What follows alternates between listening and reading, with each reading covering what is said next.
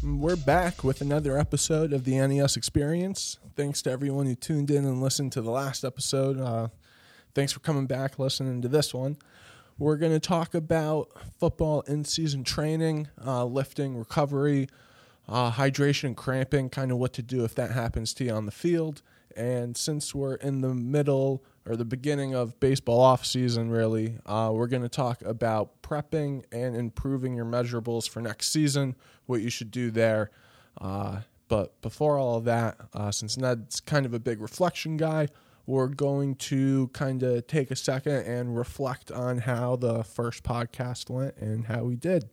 Ned, you want to take it away? Thank you, Tay. As charismatic as ever.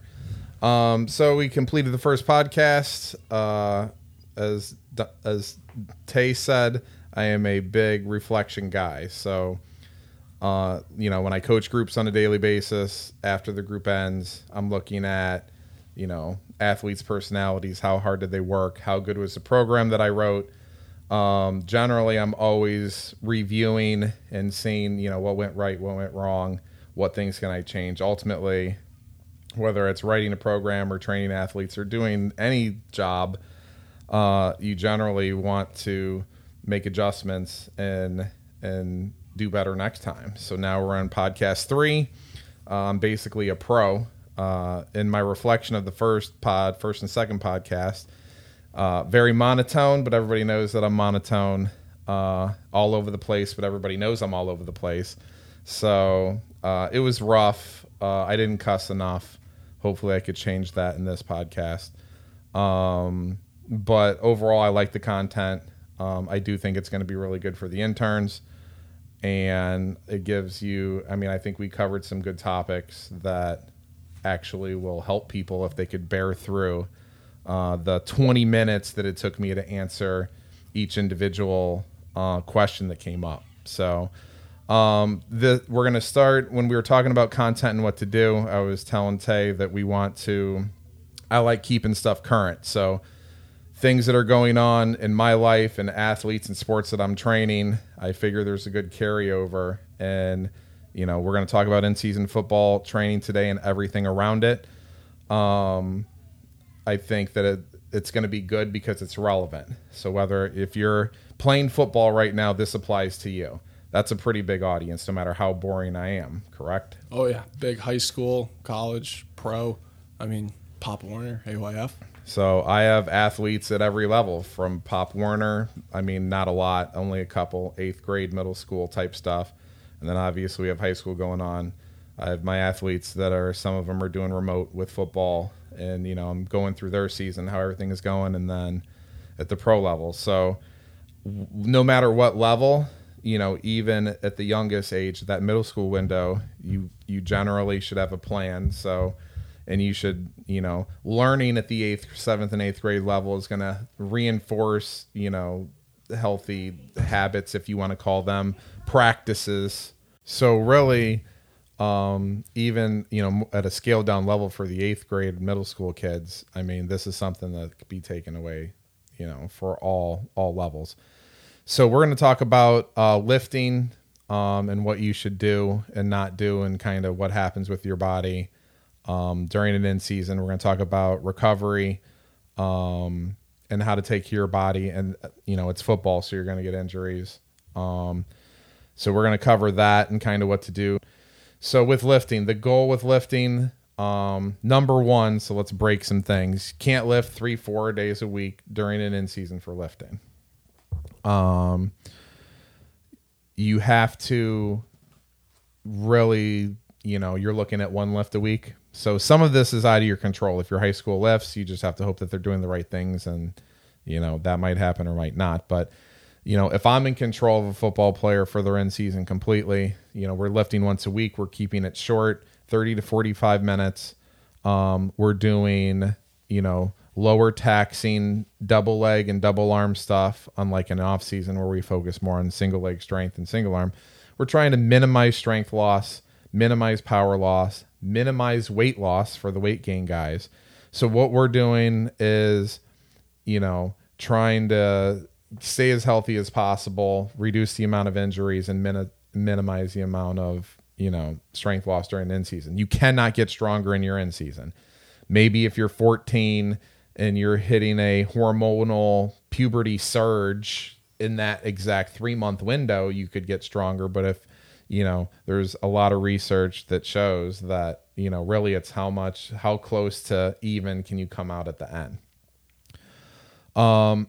So, types of lifting stuff, we're not trying to go heavy. Rep ranges are typically 4 sets of 5 or 6, and it's submaximal.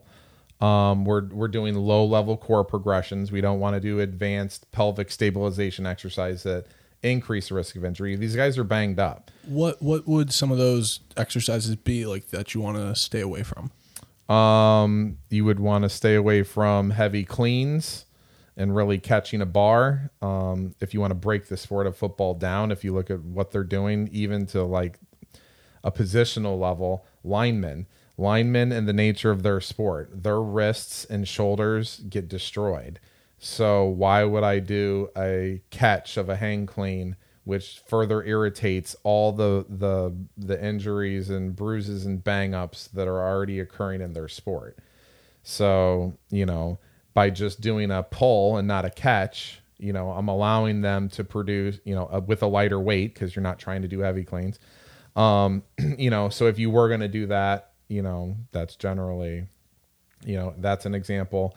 Things you don't want to do. You don't want a 1 rep max. You should never 1 rep max. You should never go heavy. Nothing should be max efforts. You shouldn't be doing your 5 rep max, your 3 rep max. That maximal strength should occur, right before your season starts. We used to test our 1 rep max around week 8, I think, actually. I remember, I think our center set some kind of single foot elevated split squat record week 8 of our season. Makes sense. Sounds dangerous. Yeah, it wasn't fun. He put a bunch of weight vests on. He was some 400 something pound. I think it was 405 or 425. So hey, well, that's good leg strength, but single leg strength. But no, that's kind of counterproductive that we're trying to do, because ultimately the reason why we're doing, an annual plan and planning, preparing, and doing all these various things is to perform at the highest level. So heavy lifting. The craziest one is I had somebody tell me that they did 10 sets of 10 squats. We'll leave this school nameless. The day before their first game. Ooh. Yeah. How could they walk? Exactly. So I was actually able to find out the information. One of the parents actually had communications with their student athlete, and the student and their kid said, yeah, we were doing 10 sets of 10. He went into the little, I forgot what it's called, Fitness Finder, their little app, and it was true. And the dad actually went to the strength coach, which you should not do, parents. Never do that. Understandable that they're hurting your child, but unfortunately, it doesn't look too good. So the end result is he questioned it. The guy didn't have an answer. And it went away. But if you can control it at all, you would want to, not go that heavy. What, was the kid playing in the game the next day? I mean, he was playing in the game the next day. Jeez. He was not. So I'm glad you brought that up. So I'm not against, if you're somebody that's not getting any reps, in high school and you're young, you're 14, 15, this is where, and if you're not, you can go heavier, you can be more aggressive, because your gameplay doesn't affect the outcome of the game on that day. So I'm giving more generalizations. Really, everybody is, if you're really doing things the right way, everything is a case-by-case basis. So if you look at the NFL, there's guys that don't practice at all throughout the week, and they just go out there and play. And they do that because why re-aggravate or risk something bad happening when ultimately the goal is to win the game? But it's harder to do that at the high school and at the college level, and it's out of your control to some capacity. So I hope that helps for lifting. Don't do hardcore stuff. We're maintenancing. We're doing one push, one pull. You're benching and you're rowing. You're, squatting or Bulgarians light with a light RDL. That's my total body lift. We're doing low level core just to keep it active. We're addressing, what's going on with the joints that are hurt, So if you have ankle sprains, hopefully you're getting treatment. This is something that nobody does, which is be going to a physical therapist to get treatment to prepare you for your game. But if you're not, it's stretching your calves, it's strengthening your anterior tib. If the knee is your thing, you're doing glute activation, all low level, you're doing physical therapy. You should be doing physical therapy exercises, preventative, called rehabilitation in your end season, just to keep the structure, just to keep everything active to reduce the risk of injury. So from a lifting perspective, total body workouts, keep it short, lower level stuff, more flexibility stuff, more mobility, more tissue work, and keep it simple and quick, and don't expect to get stronger. So that's the lifting. That's my recommendations for lifting. As far as recovery, that's where it's more important. So, a lot of these kids, I can't control what they do on their own. All I can do is give them tools for the toolbox, but you should be stretching every day. You should be stretching 3 to 4 times a day, because there's the normal stretching after football practice to restore range of motion and to slow down the amount of soreness that you're getting from practice. And then there's the extra stretching you should be doing because, you have an ankle issue or a knee or a hip or a shoulder. So, doing tissue work to break up those knots and the trigger points from playing, and then stretching those muscles extra to restore length to help, with the injury that you have.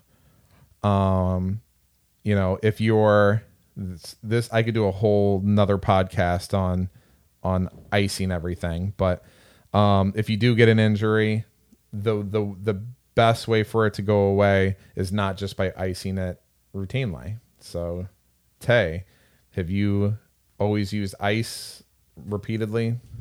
It depended a lot on the injury, but yeah, usually not. If it was something I was trying to come back from, like it just happened, or I'm on the sideline, or you're trying to play the next week, we actually heat it up instead of icing it, to just try and keep it loose. But if it was something severe, just really depended. Took a lot of ice baths after practice. But okay. Yeah. So the good news is they kind of did things right, and that's rare. So you're like a 5%er. So ice should only be used as pain management. You want to use it. It's fine to use. Just know that when you're using ice, it's to decrease blood flow and make it feel better. That's not repairing and recovering and reducing inflammation. This is not netology. I used to be the biggest ice guy. Foot ice baths, which I still do occasionally. Full body ice baths, ice it up, ice it up, ice it up, ice, ice, ice. And then Drew, my brother from another mother, this is a shout out, PTSM affiliates, the best PT in the state of Connecticut, Drew Gallagher. He works on all my guys.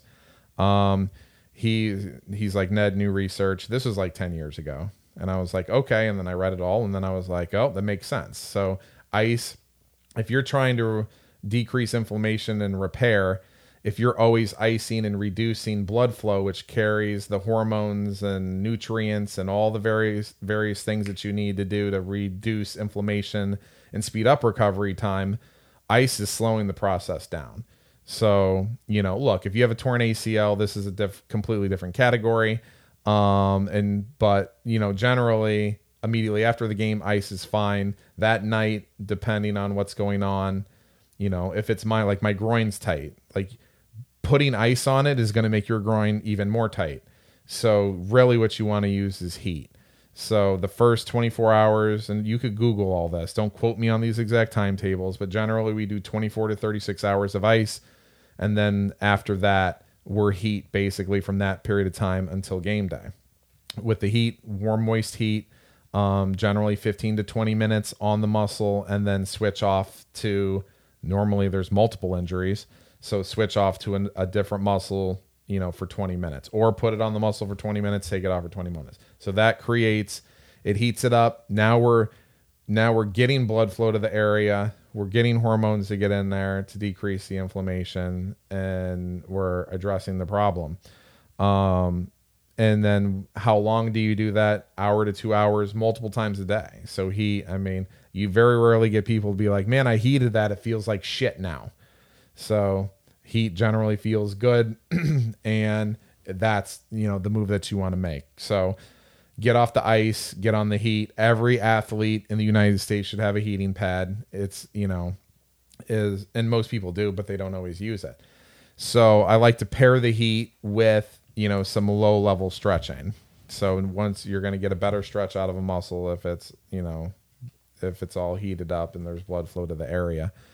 So that is something from a recovery injury standpoint. So I already talked about with the lifting, how we work in, flexibility and mobility. So you should be doing a lot of stretching. You should be on the foam roll. We have so many tools now that there's no excuse. So, in my own facility, I have 7 different ways for you to do tissue work. We have a hypervolt, which the little guns that you put it on and massage the area. We have foam rolls. We have all the we have something called the AccuMob that I just got that really digs in there and breaks up tissue. So fun fact, you can stretch a muscle till the cows come home. If you don't get the knot out of the muscle, you're not going to get the ultimate length that you need for the muscle. Does that make sense?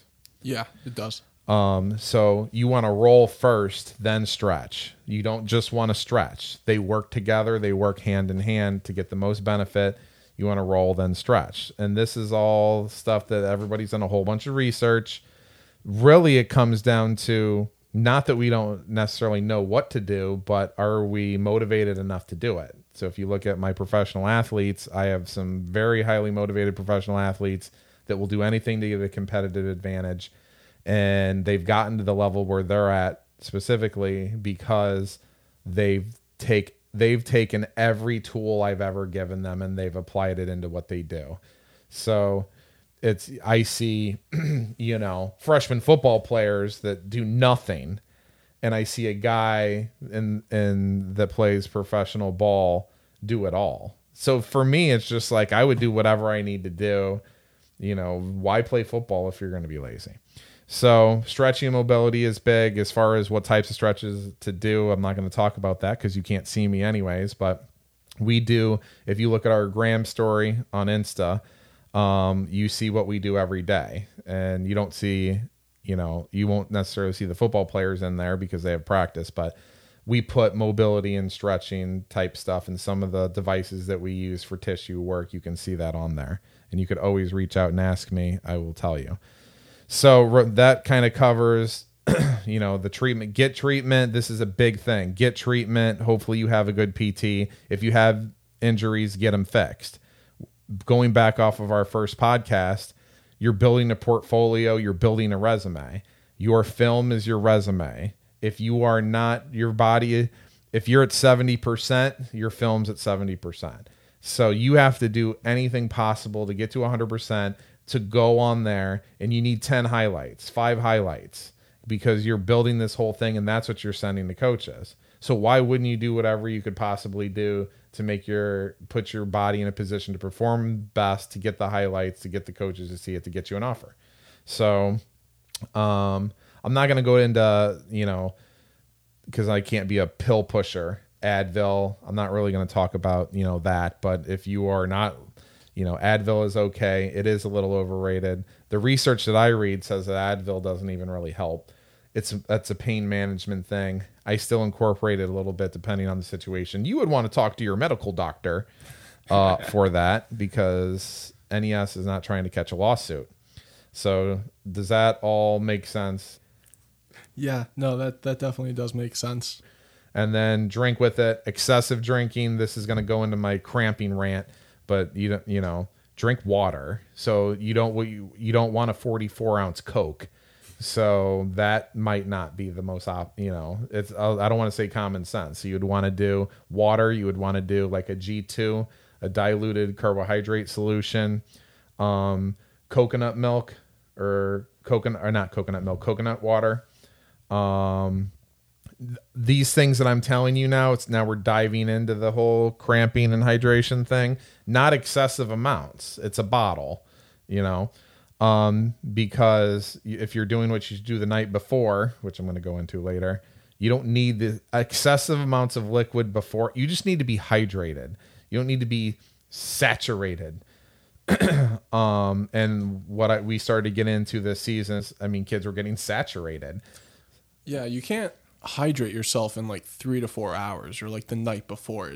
It takes days. It's a process. I'm not sure on that. So, I think you could to some level, but my takeaway is kids are like, I drank 9 bottles of Pedialyte. Why am I puking today? It's just like, why you drink? Maybe because you drank 9 bottles of fucking Pedialyte. So the answer is another thing again. How much water should I drink a day? Here's one for you real quick. It's take your body weight. We'll say I'm 250, which I'm not. Divide it in half. So I should have 125 ounces of water in a day. So the concept of should I drink a gallon a day? You see guys with gallon jugs walking around all the time. Very common. So there's 128 ounces of water in a gallon. So if you're a 260-pound guy, yes, you want to walk around and you want to drink a gallon a day. But I see guys that are like 130 that are drinking a gallon. Look, it's fine. You want to drink a gallon a day? That's fine. But my point is that gives you a range. So that day before, if you're not excessively sweating and you're drinking, half of your body weight in ounces of water, I'm 200 pounds, 100 ounces of water.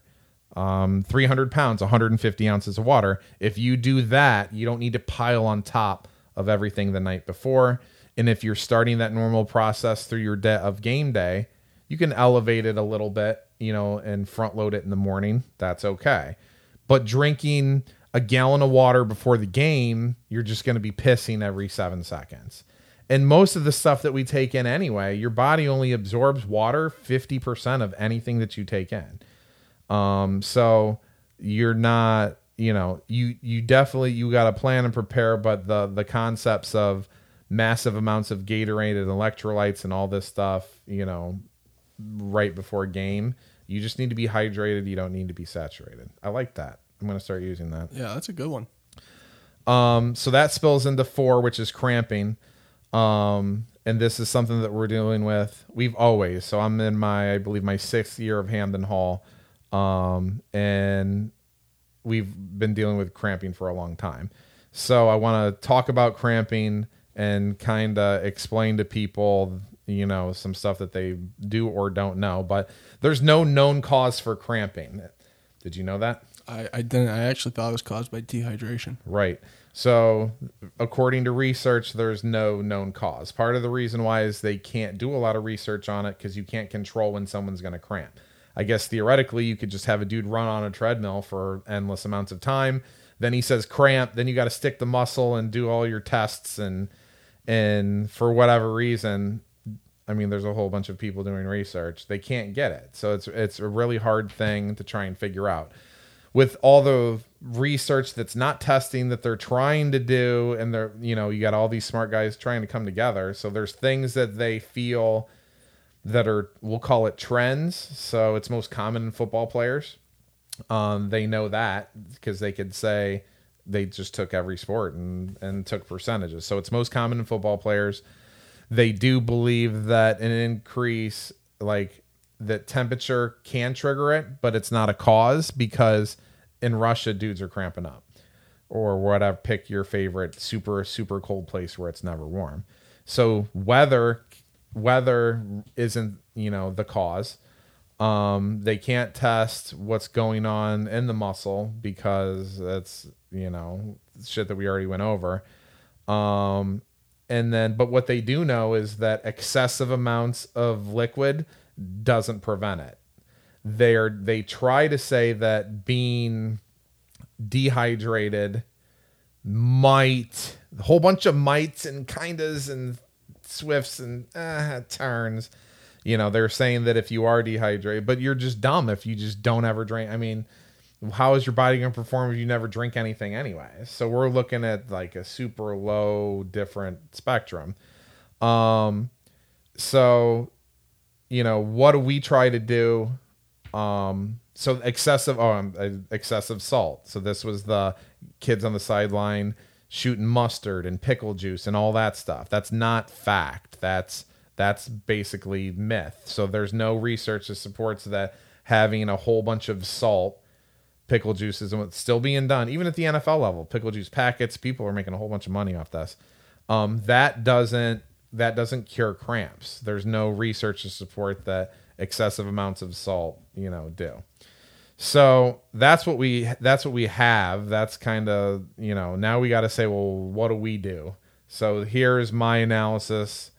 I already went over some of it. Make sure you're hydrated the night before. Don't drink excessive amounts, generally.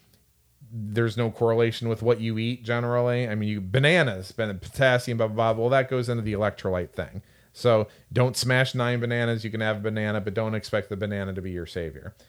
Make sure you're hydrated when you get in there. Now, something that we started years ago with our state championship teams is one of our coaches gave us a recommendation, and we started using something called Endurolites by Hammer Nutrition. I am not receiving a penny for this endorsement. This is a product that we use. We have 5 years of experiences and data with us. So what we've found is I've found that while also some people have cramp problems, some people never have cramp problems. So it's not even like all these football players are going out there and they're all having problems. You're either kind of predisposed to having these issues, assuming you're doing everything that you can do. You might be a cramp guy, you can't. And the one other bullet point I didn't tell you was high motor, the guys that, heavy physical exertion, guys that are always on the field, we found are more likely to have those issues, which we're having this year. Anyways, Endurolites, you can Google it. It's an electrolyte pill. It's not drugs. It's not steroids. I had one athlete say, "Oh, is that nitric oxide?" I'm like, I mean, what? So apparently people are so nitric oxide is something that's in pre-workouts. It helps with blood flow. So I don't know why they're taking it, but apparently some people are just taking nitric oxide. I mean, people take all types of stuff, energy drink and stuff before games, which I'm going to save that rant for a different time. But this is just concentrated electrolyte. So this is like Pedialyte in a pill, Gatorade in a pill. What we found is it helps delay. So some people take it, they just don't have any cramps, but we don't know. I don't have enough time in my day to write down each individual person and what their, predisposition is for cramping. So some kids just routinely take it and it's been a part of the thing and they never have cramps, but they could have been a non-cramp guy. But what we found is that guys with cramps, this at the minimum delays when it happens. You start having cramping problems in the first quarter, you're going to have more problems than if you can delay it to the end of the third quarter. So since we've been having our guys on it now, we're noticing, some people it's eliminated the problem. Some people it's delayed, but I'm fine with the delay because the delay is better than nothing. So I'm teaching them and going over what they're supposed to eat, making sure they're hydrated. We use these pills. We warm up the right way. And that's, the preparation and things that you should probably do. And then once you do have a cramp, that's a total different thing that I'm not going to go into. So what to do for lifting? We went over recovery, went over nutrition, we went over cramping, talked about some myths. I feel like football players now should have a good handle on what they're supposed to do in the in-season. All right. So we checked that box, the I don't know how long that took, an intermediate amount of time, which is better than a completely long amount of times. So now what I'd like to do, it's baseball season. Yay, my baseball players are back. Yep, it is. Well, just ending baseball season, baseball off season. I'm sorry. It's baseball off season. It's pretty much your season. It's my season, yes. So all these guys are coming back. They're starting to trickle in at all levels. Some of the high school kids are starting to play fall ball. My college kids are finishing up their fall season, and then my pro guys, now we get a a exciting 5-month block of uninterrupted training, which is fantastic. So if you are listening to this, there are a lot of baseball off-season programs that are very media driven, and there's a lot of things going out. I don't want to say specifics. There's a lot of remote programs that are going out there. If you've seen any of my posts or promotions and sponsored ads, I have people that do my remote program for baseball. And it works and it's great. But part of the reason why it's great is they spent a lot of time in-house to make sure that everything is done, the best optimal way, and it's safe. So we got to save that tangent for another time on remote training. But what I want to talk about now is you're going to make a decision. You need to go to a place.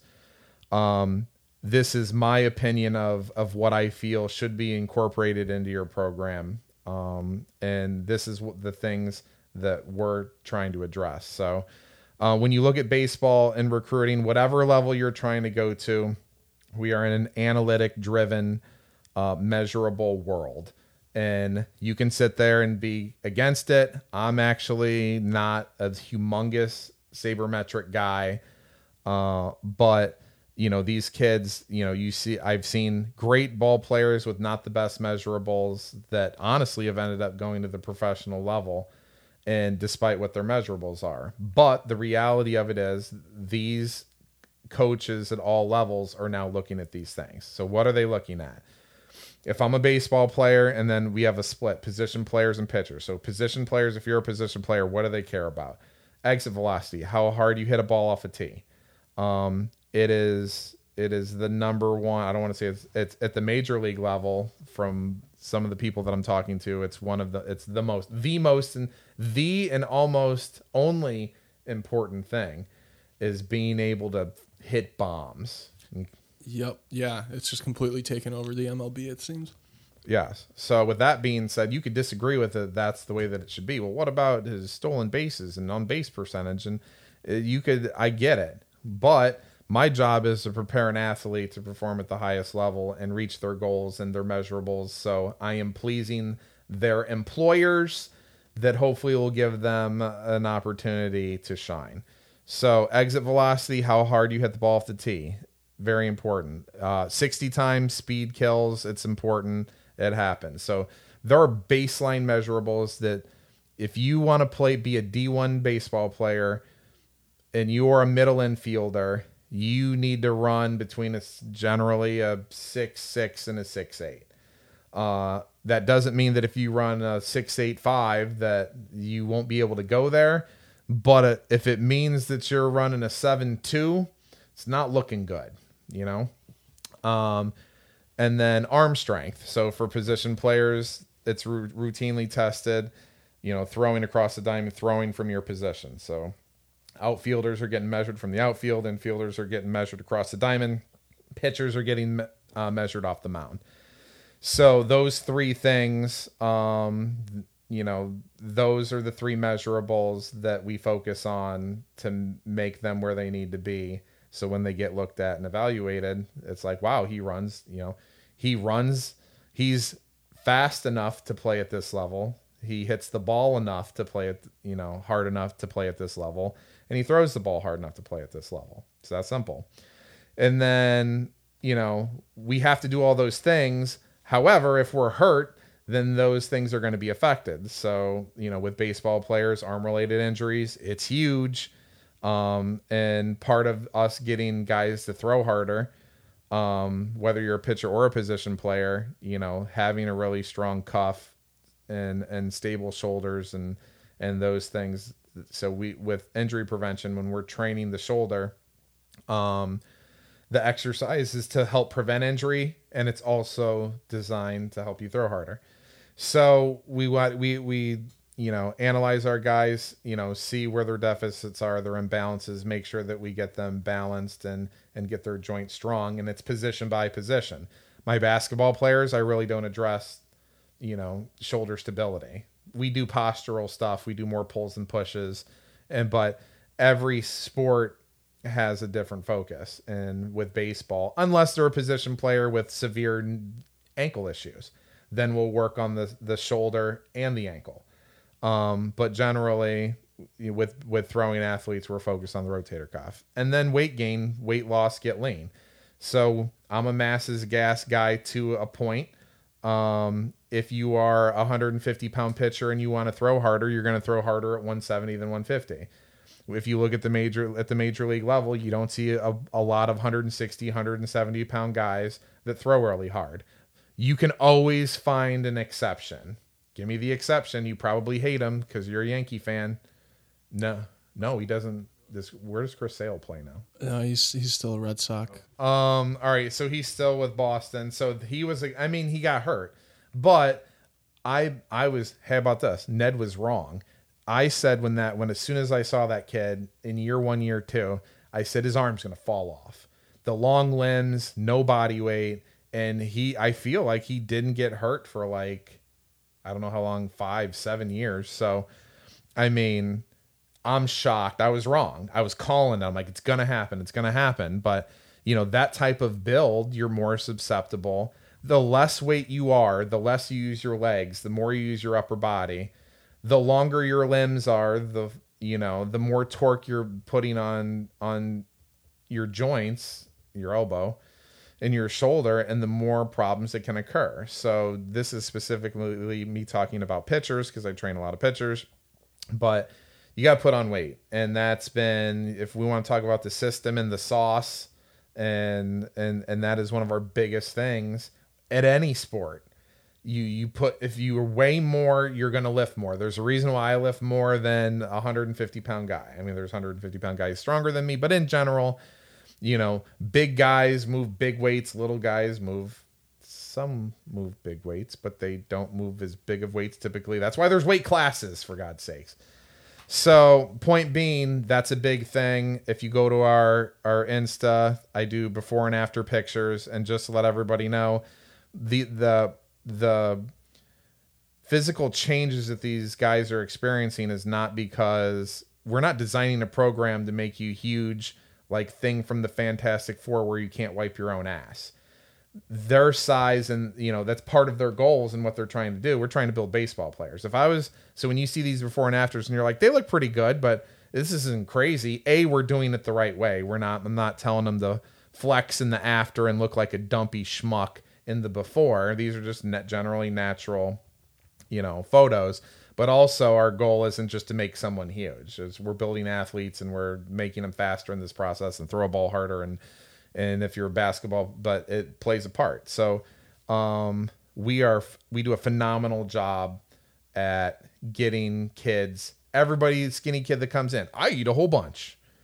I eat a whole bunch. I don't understand what's happening, but part of what we do is when you first start, you take pictures of everything you eat when you eat it for 3 days in your natural habitat. That's not the fake. And then the guy that says, I eat a ton, you eat 1,800 calories, which is, what a 37-year-old, mom should have, a semi-active mom. So you eat as much as a semi-active mom. But they don't know this. They feel like they're eating a lot because they have little stomachs and they fill up quick. So 98% of the time, they just aren't eating. So in the beginning, it's actually really easy. We do a weight gain shake with them. That's about 1,300 calories. Just making that adjustment alone allows us to get that half pound, 3/4 pound, a week that we're looking for. We can't put on 20 pounds in 6 weeks. But part of the reason why I like to have athletes for a good block in the offseason, especially if you're a weight gain guy, it's a process. So we'll spend 6 months, that's 24 weeks with the goal of putting on 18 to 20 pounds. And it's a process. So if you can't give me 6 weeks, what are you going to get with 6 weeks? You're going to get 5 or 6 pounds. If you want to know how much weight you're going to gain, tell me how many weeks you're going to be able to dedicate to do this so we can do that. Because if you put on too much weight too quick, it's fake weight and it burns. And the nature of their metabolism, you're going to burn too much weight anyways, or you're going to burn so many calories anyways. I mean, you're going to lose weight in the in season if you're a skinny, metabolic, 3% body fat guy. So I went and talked too much about weight gain. So exit velocity is important. 60 time, arm strength. Those are your 3 measurables. You got to be on the field. So you have to, we have to address the injury component, keeping you guys healthy, and then, making those changes as far as, I didn't even talk about the guys that need to lose weight. I get more guys that need to gain weight at this point in time than lose weight. So we're generally lean-ish for this season at NES. Baseball is nice because you can kind of get away with packing on the pounds in a few of the positions. You can, and you got the nice baggy uniforms, and you could. But if you're trying to play at the professional level, that's there's some only dumpy few and far between, and some guys. CC, he was somebody Yankee fan.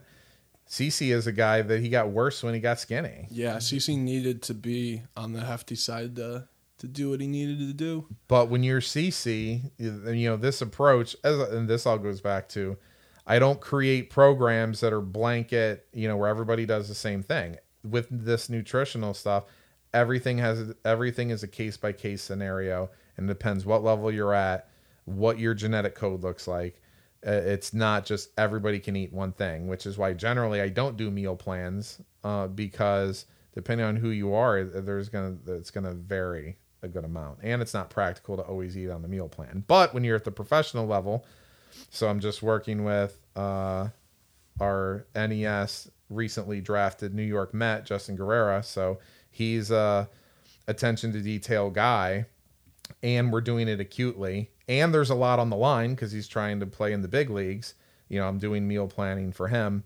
But it's literally, I told you before this, I'm like, I haven't written a meal plan, a diet, quote unquote, for somebody to follow in a lot of years, because it's very hard to just eat the same 7 to 10 foods every day. You get burned out and you end up gravitating towards the unhealthy stuff.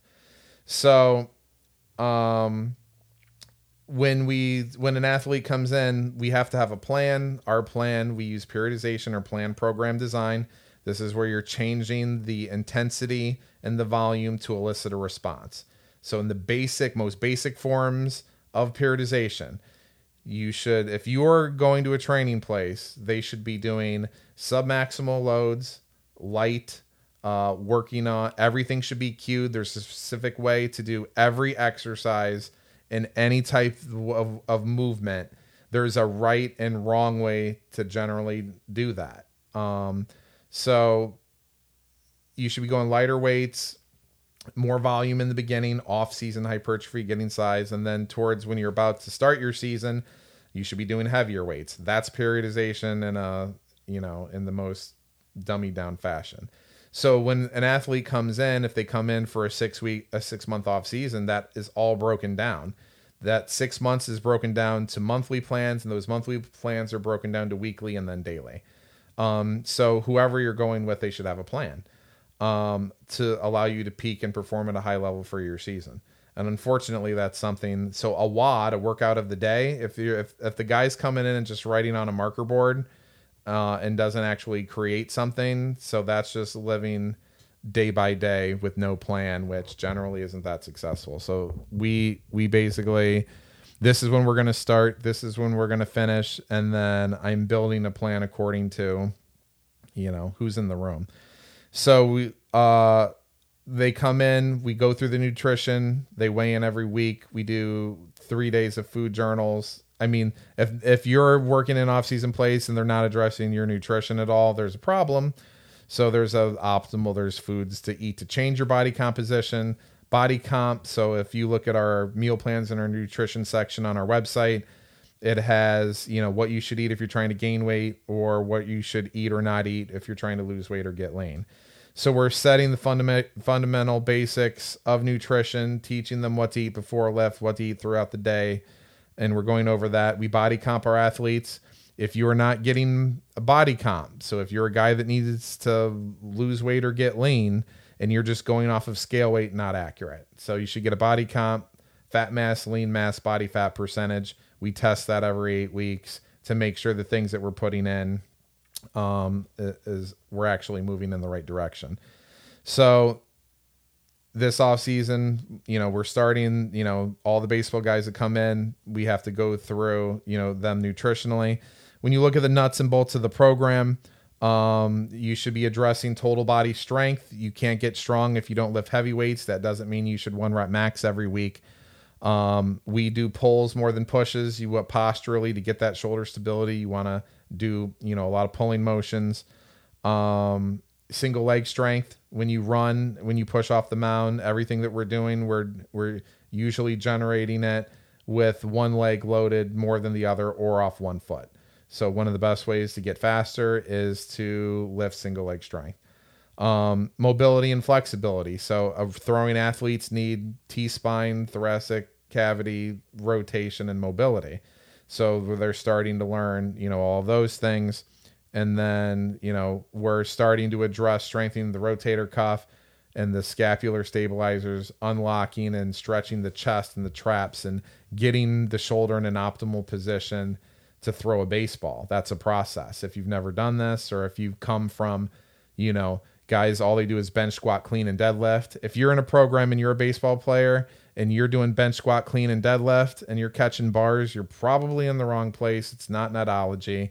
Go to guys that are doing things the right way. You don't see baseball players, your highest level guys that train highest level baseball players. There's outliers. I'm not going to give any endorsements, but the guy in the Northeast, there's a couple, they do a good job, but you don't see them blowing snot rockets and barbell benching, massive amounts of weight. So, that's something to look at. And then we address the core every time that we come in. Rotational strength and rotational power correlates to bat speed and arm strength. So we are doing that, and it's getting these guys in there and teaching. There's a big learning curve. So getting them all the tools that they need to make the changes that they need to make. So that's what's going on. As I said, I have baseball players right now at the high school, college, and pro level. They're all follow the same fundamental, principles of how to improve a baseball player. It's just tailored accordingly. So can't do as much with the freshman in high school. You could do more with the pro baseball player. But we know how to scale that up and down to make sure everybody is getting the program that they need. Yeah. No, I think that pretty much wraps it up. The thing I love about baseball, too, and it'll be kind of exciting to see, is it is very analytically driven now. So just being able to see the jumps that the guys in the gym make, throughout the next 5 months, they'll be pretty cool. I mean, football, they're like, oh, how much faster did you get? Or how much more can you bench now?